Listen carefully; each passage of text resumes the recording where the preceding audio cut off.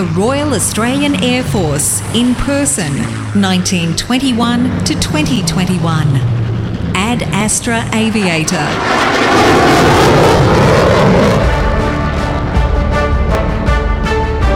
This is a series of podcasts recounting the personal stories of veterans and their families. The narrator is Gareth McRae, OAM. Air Commodore retired Chris Beatty DFC AFC. Chris's flying career started when he learnt to fly light aircraft with the Air Force cadets at Parafield back in 1963. He joined the Royal Australian Air Force in 1966, graduating on the number 64 pilots.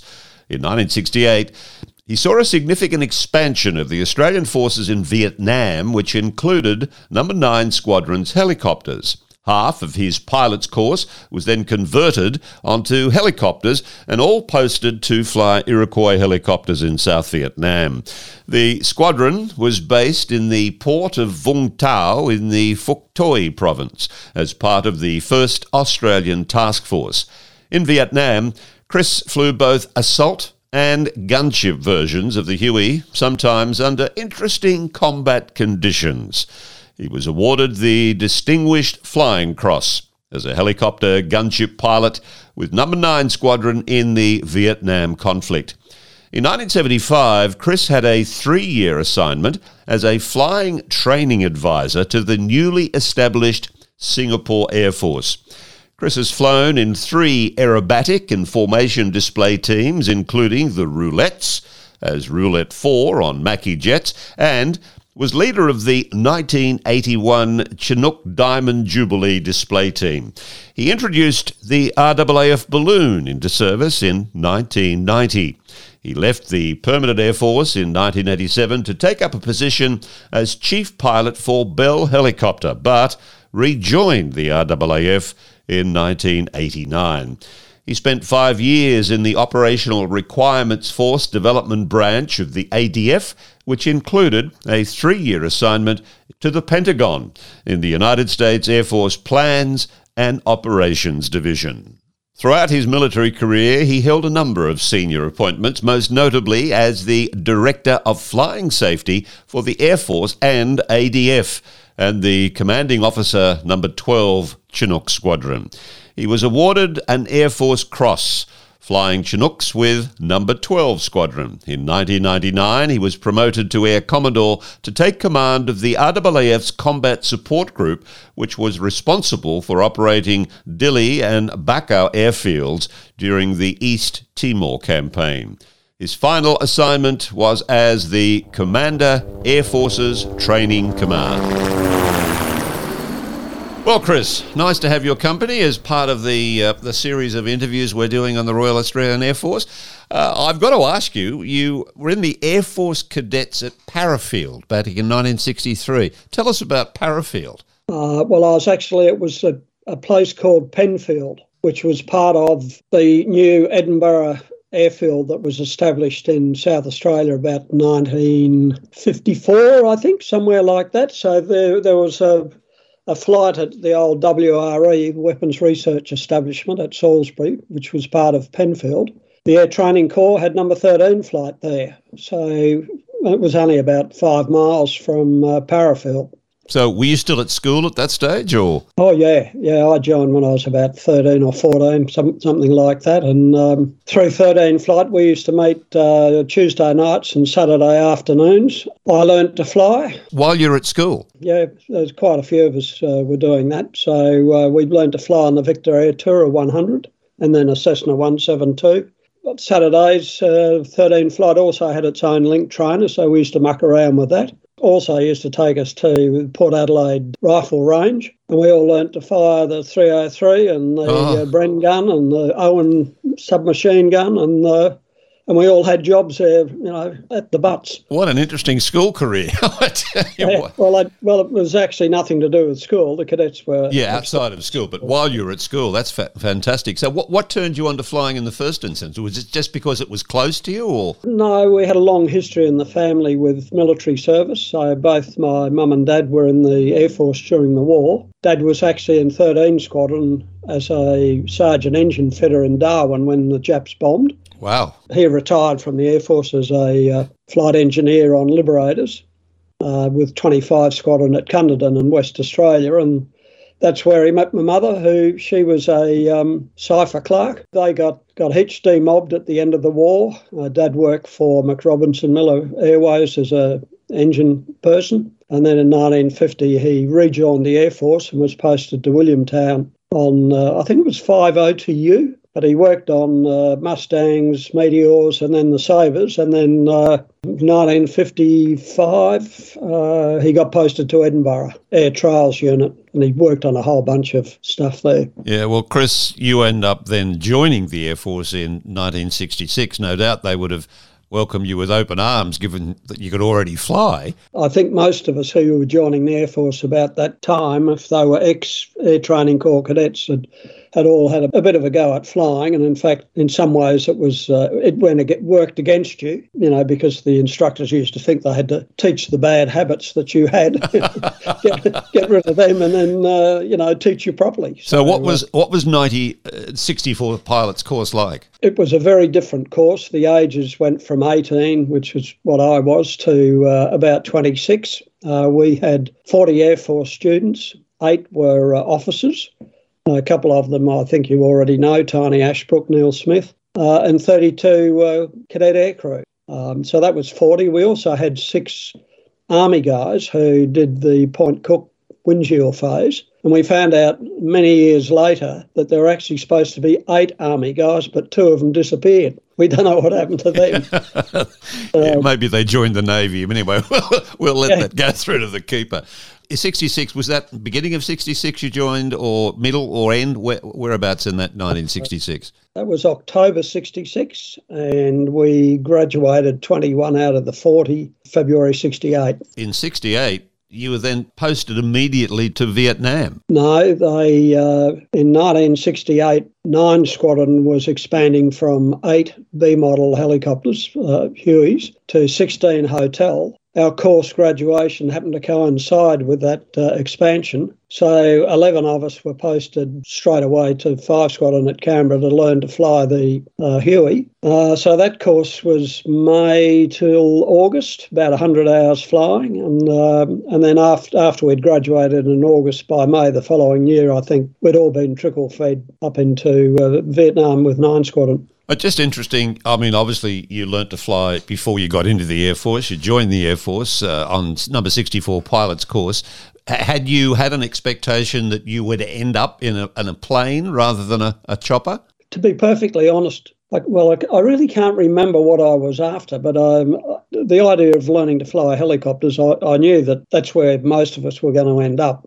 So I was quite happy with the outcome. The course or the conversion course to helicopters, how difficult or how easy was that, moving from fixed wing to helicopters? Oh, look, to me it was all just part and parcel of, it was just another aircraft conversion that I had to do. But I've got to say that the 3 instructors that I had were absolutely outstanding. Bill Gill was an ex-RAAF Lightning fighter pilot. He'd come across for, I think, 3 years as part of the Air Force, the Australian Air Force. Frank Riley, who was a wonderful guy. He was a guy that flew in the Battle of Long Tan. He was part of that push. And a guy called Les Morris, who used to love taking you to the edge of the flight envelope on what the helicopter could do, and particularly when you lost your engine. I was pretty lucky because I had 3 really good instructors. Yeah, well, that's part I've gathered from the various people I've spoken to, that the depth of talent on the training people for pilots, whether they be helicopters or planes, is quite extraordinary within the RAAF. It seems to be almost a unique characteristic of the Australian Air Force.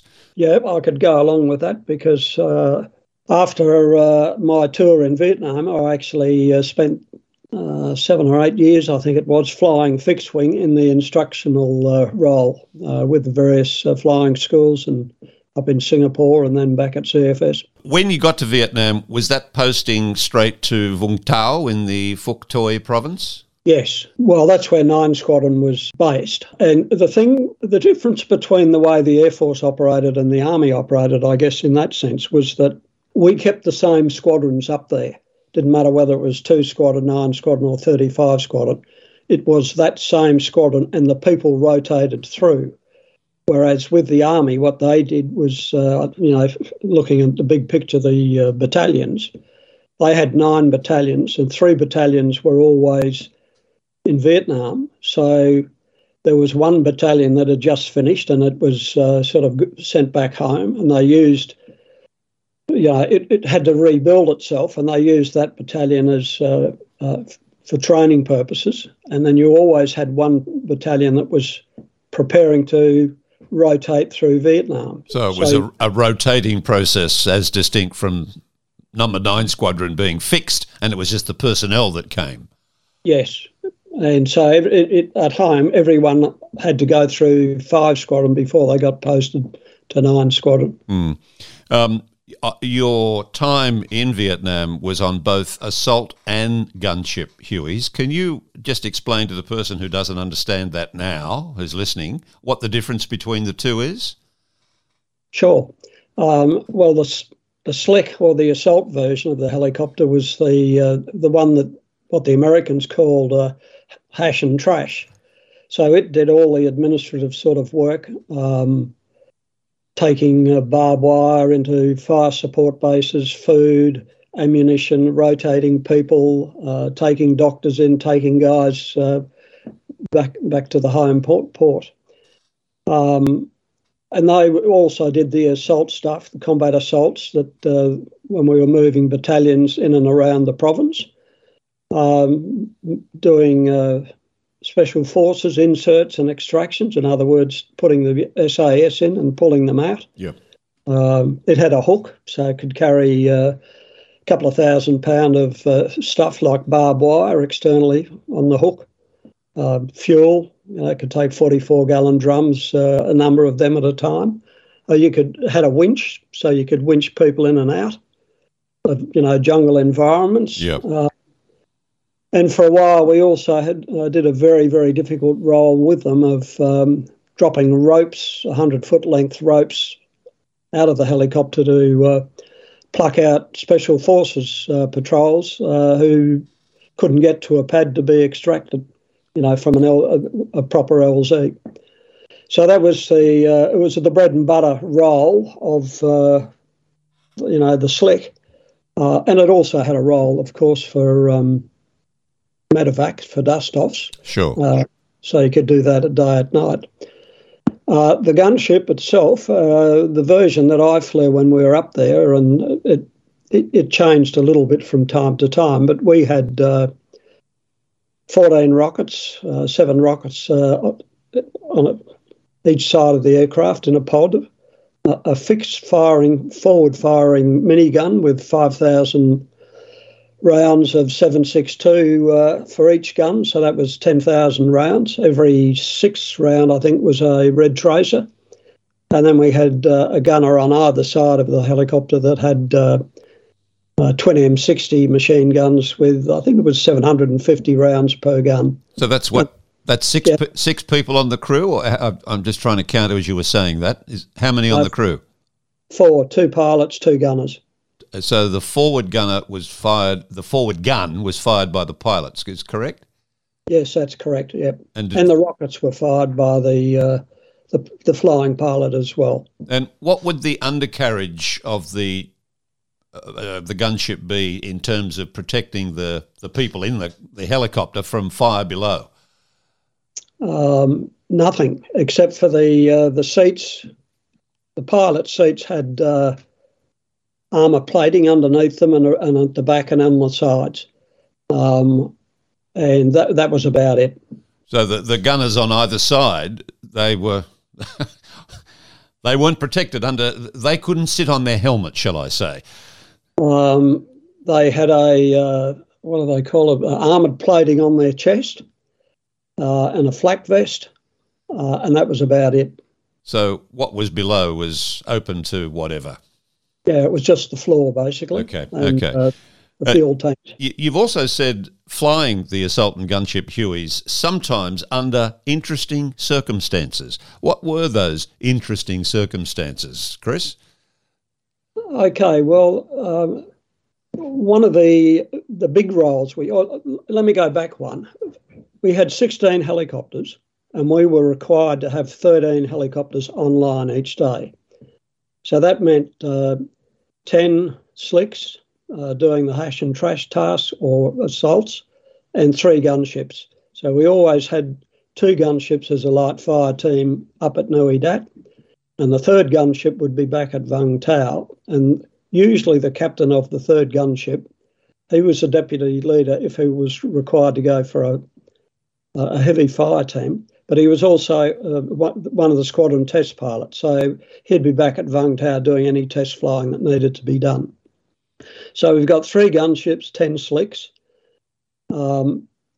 If we knew that there was a big combat assault movement coming up, in other words, a battalion was going to be deployed into the field, into its area of operations, then sometimes we could get the whole 16 helicopters serviceable. Right. So we were crewed for 36 pilots in the squadron. So we had 16 crews available, if we had to use them. And then there would be, the other 4 pilots would be either the CO, the XO, or, somebody sick or somebody on R&R or whatever. But if you had the 16 helicopters available and you had a combat assault role coming up, then you had effectively 3 flights of 4 aircraft. And mostly it was about 8 to 10, but every so often, you could put up 12 assault helicopters. So the way you work them, if you could imagine a finger 4 on your hand. Yes. That was the formation that we used to have. And we call it heavy left or heavy right. So you'd have four helicopters in a formation: red formation, blue formation, yellow formation. The assault force, if you had the 10 or 12, there's usually in a company around about 140-odd soldiers. Half of them would fit into the 10 or 12 assault choppers in that formation of, two 4s and a pair at the back or another 4. So the assault would be to an LZ that would be within the area of operation that the battalion was going to work in. It would be prepared by artillery about 30 minutes before the assault went in. And then after the guns had stopped, the RD had stopped, usually ground attack fighters would come in and drop a few bombs around the edge of the LZ. Then just before the assault landed, you'd get the gunships would go in about 30 seconds beforehand, and then they would fire what we called flechette rockets. And they were little 1-inch long steel arrows, if you like, about 3,000 in a flechette rocket. And they would be aimed at the tree line in case there were any Charlie on the tree line. And then when the slicks came in a big formation of, as I say, anywhere between 8 and 12, the outside guns would start shooting. You would be hoping that the guy leading would fly a very, very precise approach, because if he was too high and too slow, as you got closer and closer to the ground, the guys at the back would start to run out of tail rotor control. And then above you, normally you would have a command and control helicopter with the CO of the squadron and the CO of the battalion. It was pretty much radio silence, except for the command and control ship saying to the red leader, close up, giving him final instructions as close to the tree line as you can get. Everybody would be trying to maintain their formation, trying to watch where the other helicopters were going, trying to see through the dust, trying to avoid bomb craters, trying to avoid trees that had been fallen down. And your adrenaline levels were pretty high, but as you were getting closer to the ground, you always knew if you had guys in the back who had done it before, because as soon as they got to about 5 foot, they'd start jumping out. And, they'd hit the ground and not move. And so as they leapt off, of course, you started to get more power. You weren't pulling as much power, and you'd maintain a better control. And eventually you'd find somewhere to touch down. Everyone would jump off. The soldiers knew that once they hit the ground, they had to lie there and stay there, because if they got up and started to run anywhere, they're just as likely to run into a tail rotor. Great Seas Coast. Yeah, interesting circumstances is a rather polite way of putting it, Chris. It was safer to be flying the gunships, because you'd watch them at the end. They'd all start to wobble around, and occasionally one might do a 180-degree uncommanded bit of flying. And you'd usually wait for Yellow 2 to say, "We're all down," or we're all ready to go. And that was about the only conversation you'd hear over the radios, and then you'd go back. You'd get airborne, you go back to Nui Dat, and you'd pick up the second half of the company. And this time, because the pad was secure, you've got dropped 70 guys off. You'd just fly in, and it was a little bit more relaxed because you could spread out a little bit. And then you'd go back and you'd pick up the lead element of the next company. And do it all over again. You do it all over again, yeah. Just listening to that description, it would seem that the pilot in Vietnam, the helicopter pilot in Vietnam, had a far more complex role than maybe the pilot in a jet or a fighter pilot, because you've got to take into consideration the others around you. You've got to take into consideration the people coming out of the helicopter. You've got to take into consideration how close you are to the trees. It sounds very, very complex. All those computations going on in your head at the one time. Yes. That's a polite way of saying yes. I totally agree with, because, the beauty of it all was that you'd been trained for all the different roles. When you were actually programmed to whatever, whether you're going to be Albatross 01, which was the lead chopper, or Albatross, 10, you never knew what you were likely to end up doing that day. Your normal week's routine, if you like, was along the lines you'd do 5 days where you could be doing anything. You could be doing SAS inserts, extracts. They could be hot. You could be doing combat assaults. Sure. You could carting fuel, food, to the diggers, moving people around. You do that for 5 days. And then on the 6th day, you'd be rostered for a night dust-off, which went from 6 in the evening to 6 in the morning. And again, with night dust-offs, you never knew what you were going to do. You could do nothing, or you could be called out to, rescue somebody who's just been shot, or take somebody to the specialist hospital up in Benoit, Long Bin. So you just never knew. Yeah. Chris, and I don't want you to be modest about it because it's a very important award. As a gunship pilot with number 9 Squadron, you were awarded the Distinguished Flying Cross, the DFC, which is a rather significant award. Can you tell us the circumstances that led to that? Well, that's difficult because my view on the Distinguished Flying Cross was that any helicopter pilot who was flying as a captain in Vietnam, at some stage in his tour, he was probably involved in incidents where he could have or should have been awarded a Distinguished Flying Cross. Sure.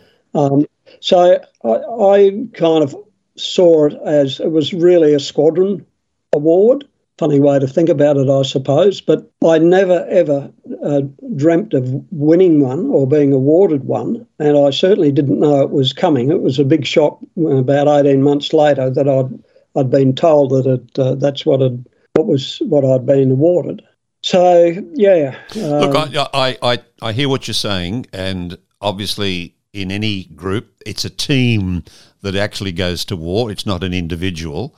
I appreciate that. But as a way, when a person is awarded a Victoria Cross or a DFC or any Medal of Honour, those around and or above that person have decided this man or this woman best represents that team's effort. So given that you were awarded it, let's look at it from the team's perspective. What were the circumstances for that team that you were working with that enabled someone to say, let's give the DFC to Chris Beatty? That specific incident, we were sent to support a slick that was going to pull out a guy who'd been shot during an engagement with the enemy. Charlie decided that he would try and shoot down the rescue helicopter, and we were called in to support these guys because they'd actually walked into a bunker set up, and so they'd been ambushed. So they had to get the guy out, and they had to withdraw from where they were being fired upon, how they'd been ambushed. So we supported the Slick, the dust-off helicopter. He got away safely. Then the guys on the ground decided that they'd have another crack at Charlie. So they went forward again, and then they got ambushed again. So they had to do another withdrawal. So we covered that withdrawal, and we pulled them back, or they withdrew themselves. I had been talking to forward air controllers, so they had a couple of F-100s that were holding within the vicinity. So we brought them in. They engaged where the enemy were. It was our job to go in and mark them with rockets, mark them where the enemy were. And then I think they dropped some, from memory, they dropped a couple of napalms in that area. And then we sort of ran out of time. We had to go back, rearm, refuel, and that was about it. Did the wounded soldier get rescued? Oh yeah. He was out of the way pretty quickly. I always thought, because it was near a river, and I always thought that I had the impression that Charlie swam across the river with bamboo stuck out of the water, because it just seemed very strange that they just disappeared all of a sudden. Well, what part of the 60s was this incident occurred? Late 69, 70? When did it occur? Do you remember? Yeah, it was early 1970. Early 1970. And how much longer were you then in Vietnam before you were sent back to Australia? That incident, I think I was probably, I was on the way out. I probably had about 2 or 3 weeks, maybe a month before I left. Okay. And coming back to Australia, what was then your role? Were you still stationed with 9 Squadron or then 5 Squadron, whichever it was? I was posted back to 5 Squadron for a period of about 5 months. That 5 months that I was back, I was hardly ever at 5 Squadron. I was deployed on exercise to West Australia with the SAS for about 6 weeks, I think, just working with the SAS. As still in a helicopter role? Yeah, still, letting the SAS know they were preparing to rotate up into 9 Squadron. So I went over there to give them an idea how to work with the gunships, what the gunships could do, and that sort of thing. And then they went up to New Guinea and worked with they call them the number 2 Papua New Guinea infantry. They had 2 battalions anyway, the New Guinea Army. So the SAS worked with them, and we worked with three Iroquois went up there, and we all worked with the New Guinea Army and the SAS. How did you end up in Singapore training the Singapore Air Force? Well, 1975, I think. I went up there 72 and I came home in 75. Were they just establishing their own air force? Is that what was happening?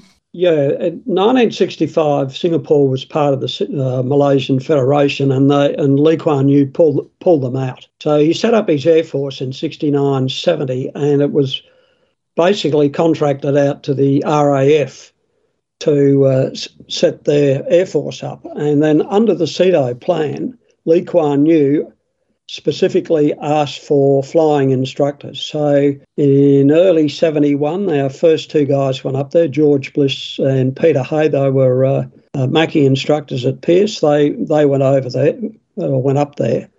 And then myself and another guy, Terry Holt, following year in 72, we went up there as well. Lee Kuan Yew obviously liked what was being achieved, because for the next 10 years or so, there were quite a few RAAF instructors that went up there. And in fact, a couple of guys, Angus Houston, he went up there, he did a tour up there as well. But Bruce Byron and Ian Fogarty set up the Singaporean equivalent of Central Flying School, in other words, to train local guys as instructors. And eventually the Singaporeans decided to ask us, and they set their flying training wing up at Pierce. So they've been there for now 25, 30 odd years. Obviously, Lee Kuan Yew liked what the Australian Air Force was able to provide. I think so, yeah. He was a terrific guy. We were losing a lot of students for various reasons, and he turned up in the squadron one day, put guards on the two doors that you could get into the building, got all the instructors together. There were 26 of us from across the Commonwealth, and just looked at us and said, where are you from? What's wrong with my Air Force? Why are all the students failing? And, what can we do about it? And I always got a bit of a laugh out of this, but George Bliss, Lee Kuan Yew looked at him and said, you're an Australian, obviously. What's wrong with my Air Force? And George said, the students can't speak English. They can speak Chinese, but they can't speak English. So there's a language issue there. He said, OK, and a guy took a note of that. The next morning we got a call, all instructors go to lecture room 1. This guy comes in and says, here is your language tutor, Lance Corporal Vung. He's here to teach you Mandarin. Oh, really? So they realised I had a problem and they had to do something about it. But, it didn't last very long, I might add. So did the Singaporeans pilots or potential pilots then have to learn English to be able to get the instructions from the Australian instructors, or did you have to learn Mandarin? What was the deal? No, we had to learn Mandarin. Okay, all right. That's what I say. A lot of the kids already knew how to speak English, but some of them it was their second language. So you'd give them an emergency and you could see their brains ticking over. They'd be translating what you'd said from English to Mandarin, and then they'd react to it. Yeah, okay. All right. Now, I'm interested to know how you ended up in 3 different aerobatic teams, the Roulettes, the Chinook Diamond Jubilee, and you also introduced the RAAF Balloon in 1990. But let's just stay with the aerobatic teams. How did you end up in the Roulettes? That wasn't in helicopters, surely? No. After I'd been... When I was in Singapore, I was flying 2 or 3 different types of aeroplanes. The basic aeroplane was a Macchi SF-260, and we had a little aerobatic team with that. I forget what we formed it, a National Day Parade or something or other. And then I spent a lot of time flying a little jet, the BAC 167 Strike Master, which was their advanced trainer and lead-in fighter trainer. And then from there, I had 3 years doing that. I was then posted back to Central Flying School at Sale, and for 2 years I flew as Roulette 4. And what about the Chinook Diamond Jubilee? Was that an aerobatic team with Chinooks or what?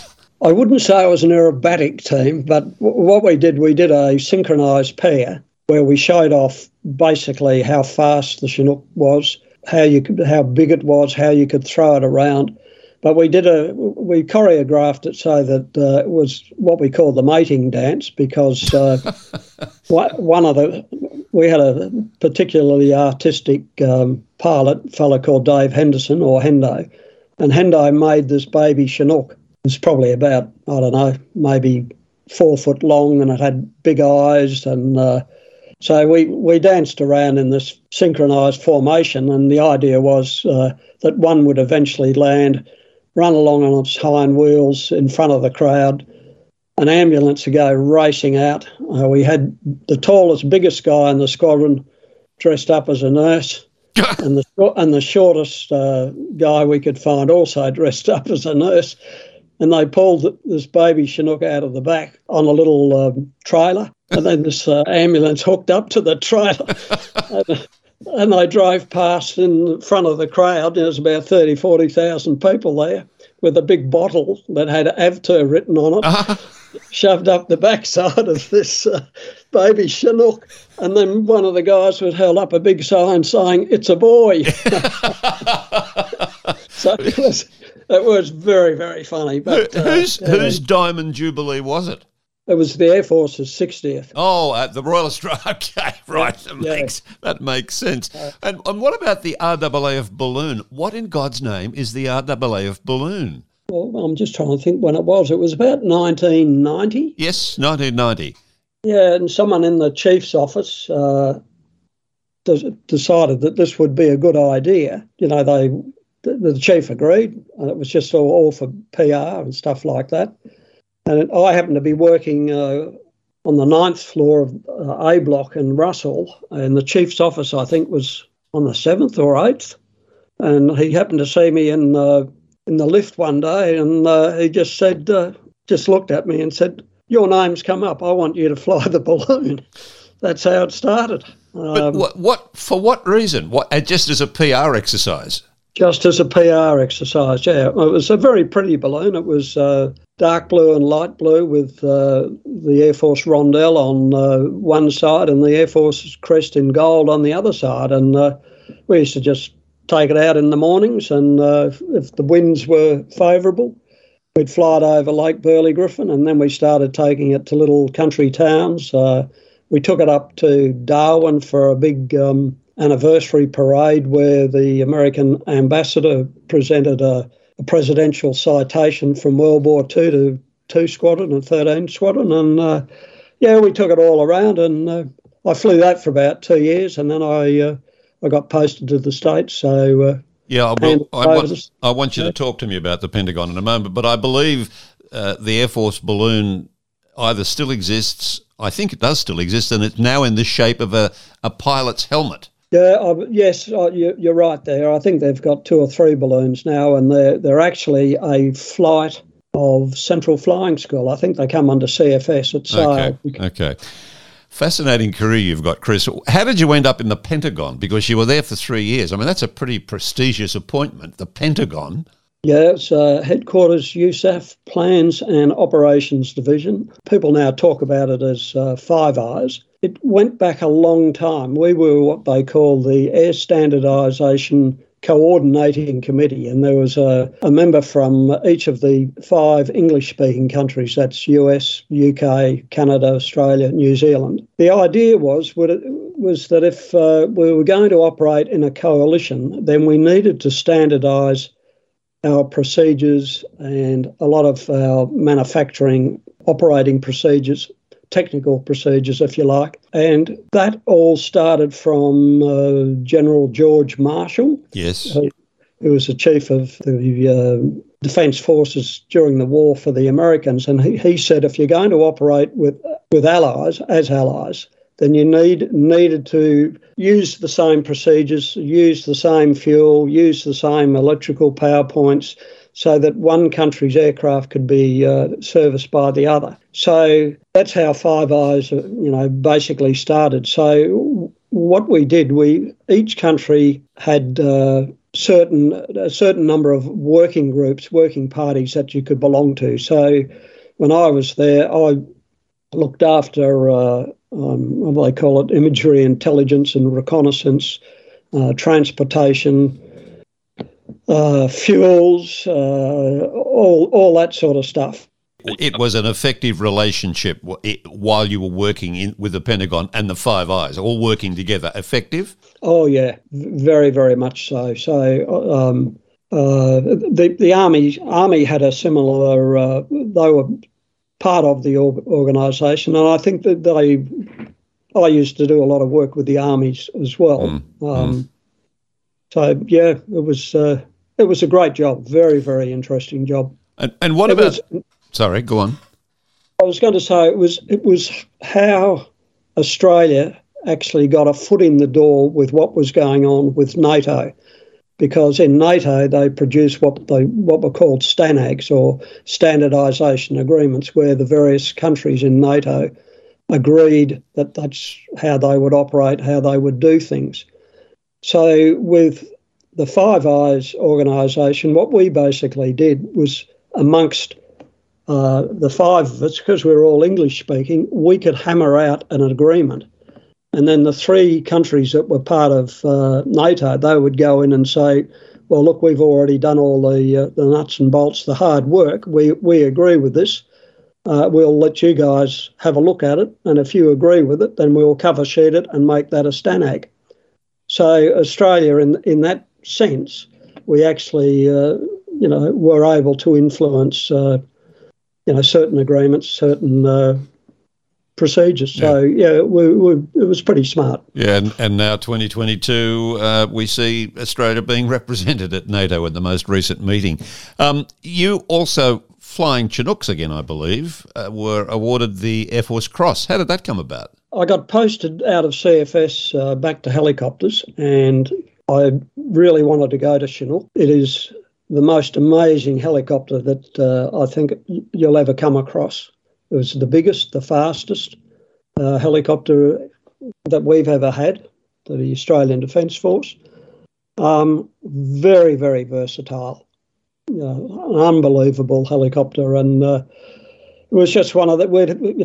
It took us a while to get it established, I guess you could call it, in the Air Force, because it had a checkered history. They ordered 12 of them in 1970. They also ordered at the same time 11 Huey Cobra gunships. And then when we pulled out in 71 and Gough Whitlam got into power, they cancelled the orders, or they tried to cancel the order. They cancelled the order for the 11 gunships. The US Army were happy to cancel that order, but we weren't allowed to cancel the Chinook order because it had gone too far. So we ended up with 12, and they mothballed 6, and they gave 6 to the squadron and said, that's all you can have. 6 just isn't enough. And, we ended up with all sorts of logistics problems. It was a new helicopter. They hadn't got rid of all the gremlins in it before we tried to operate it. So it took us a number of years before we sorted out that mess, and then eventually they decided that 1980 we'd get the whole lot out of storage. From about 1980 till they were finally mothballed in 1989, we took that long to basically get them all out of storage, and unfortunately about 1985 one crashed and the pilot was killed, but and that set us back a while as well. So I guess in answer to your question, the Air Force Cross, how did that come about? I guess it was because we just had to work so hard, getting the thing up and running. So it was all part and parcel. At that stage, I was the 2IC, the XO. So You've got to tell me about the East Timor campaign, because you were responsible for operating Dili and Bacau airfields during that. My people were, in the sense that when we went into Timor in 99, the Air Force were given the task of operating those 2 airfields. Right. My predecessor, Bruce Wood Pirtle, he actually went up there and did a lot of that legwork. My job back in Australia was, we were given a lot of money to rebuild the logistics force of Combat Support Group, which had been, allowed to run down over the years. And so that was my main focus, was and that was making sure. 1999 when you were Air Commodore with that group? 2001, yeah. So would I be right in assuming that your final job was Commander Air Forces Training Command? That was my final job, yes. What is your enduring memory of your time in the Air Force? My enduring memory was the people. I've just got so much respect for all the people that I've ever met and worked with in the Air Force. And it doesn't matter whether they were flyers or techos or, combat support group. We had just about every mustering you could think of. And they were the same high calibre person that you could possibly ever wish to meet and work with. And I've found that just talking to the people that I've spoken to over the last year or so, it's an amazing group of men and women, the Royal Australian Air Force. It really is. Do you lament, because you had so much love for the helicopter, do you lament that the Air Force is no longer in control of the helicopter?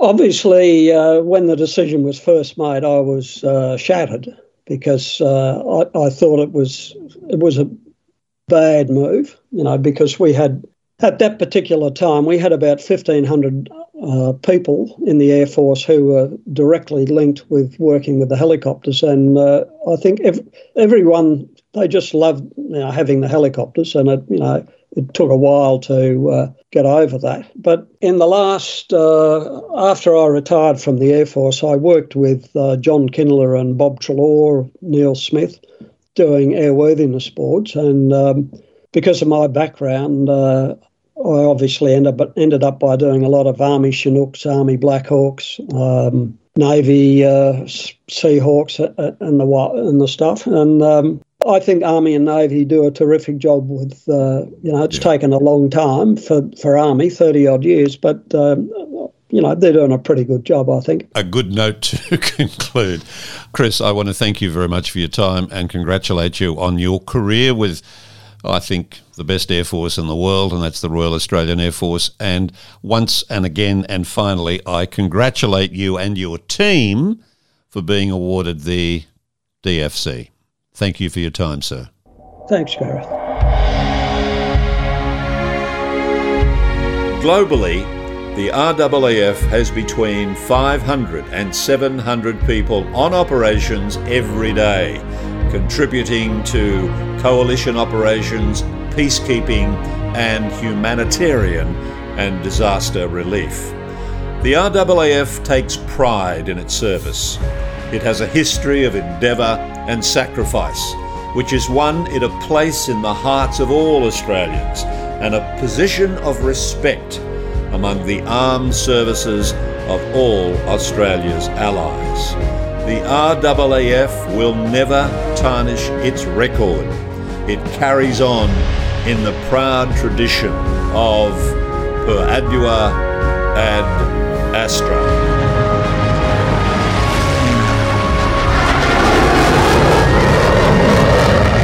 This is a series of podcasts recounting the personal stories of veterans and their families.